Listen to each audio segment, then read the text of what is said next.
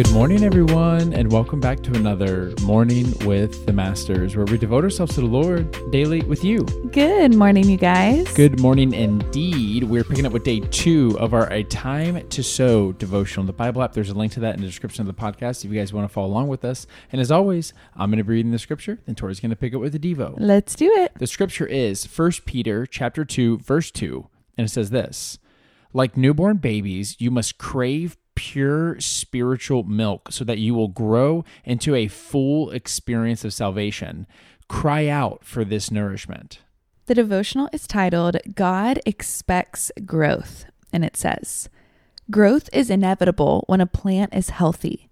Once a seed is planted, the gardener ensures that it receives sufficient water and sunlight in order to flourish. The expectation is that through the proper care and conditions, the seed will germinate and the plant will grow. The gardener's investment is rewarded by watching it sprout and blossom. The right nutrients are imperative for continual growth.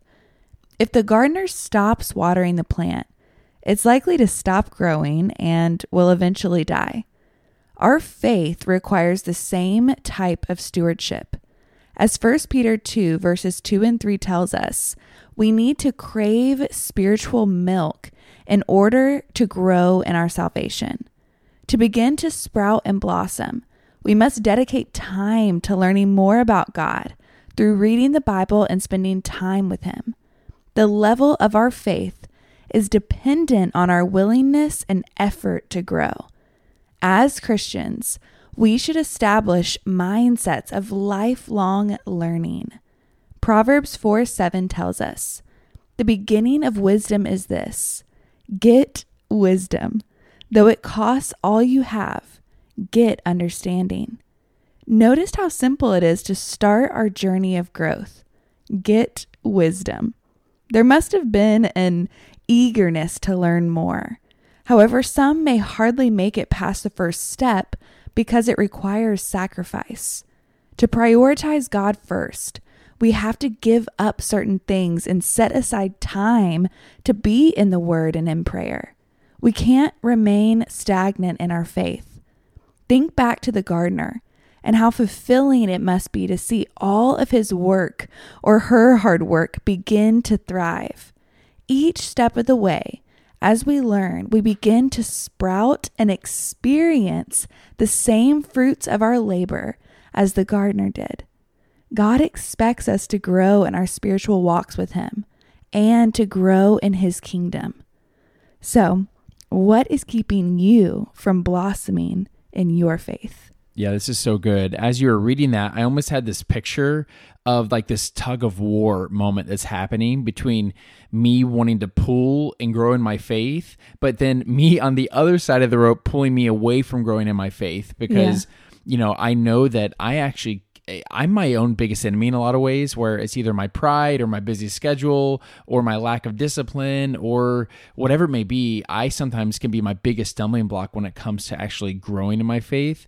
But this is such a great reminder for me to remember that growing in Christ is not always that easy. Like, it's simple, but it's not always easy because there are things that are causing resistance, whether it's pride, sinful desires, the enemy, our schedules, responsibilities, whatever it may be. There are countless things that will keep us either directly or indirectly from growing in our faith. And what could be more important than doing what the last line of this devotional said, blossoming in our faith, when Scripture tells us that we need to desire this pure spiritual milk, that we will grow into the full experience of salvation, and then we'll start to desire heavier meats from there on. Like, what is it that's keeping us from doing that and prioritizing it? Because, like, how can I stare at you and say, oh, but like this, I had to answer my phone. It's more important than growing in my faith. Now, we do have responsibilities, and that's normal. But if we don't have a set time or a set, whether it's a schedule or a set routine to prioritize God, then what do we have time for? Yeah, it's so funny that this devotional is talking about this because I was actually just watching on Instagram a story of a girlfriend of mine who just went on a trip and she came back home and she was doing a very sad story that all of her plants that she had on her back porch had died when she was gone. And it was because she wasn't watering her plants. She wasn't caring for her plants. And I think that's why the Bible uses so many, illustrations of the garden, because it takes so much tending and so much care. We can't just put it on the back burner and pretend like we're going to be growing if we're not actually prioritizing it, taking the time to be in His Word, taking the time to devote ourselves in prayer, taking the time to be in community with other believers.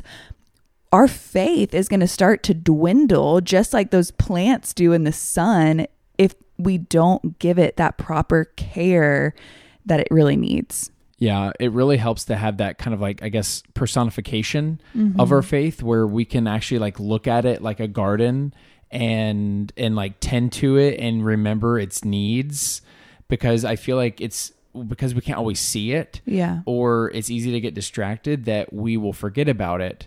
And that's absolutely what the enemy wants, and that's not what God wants. And so who do we want to serve, And so I think it's important for us to do what we need to do to esteem the importance to tending to the garden of our faith and growing closer to the Lord. Amen. You ready to pray sign out? I am.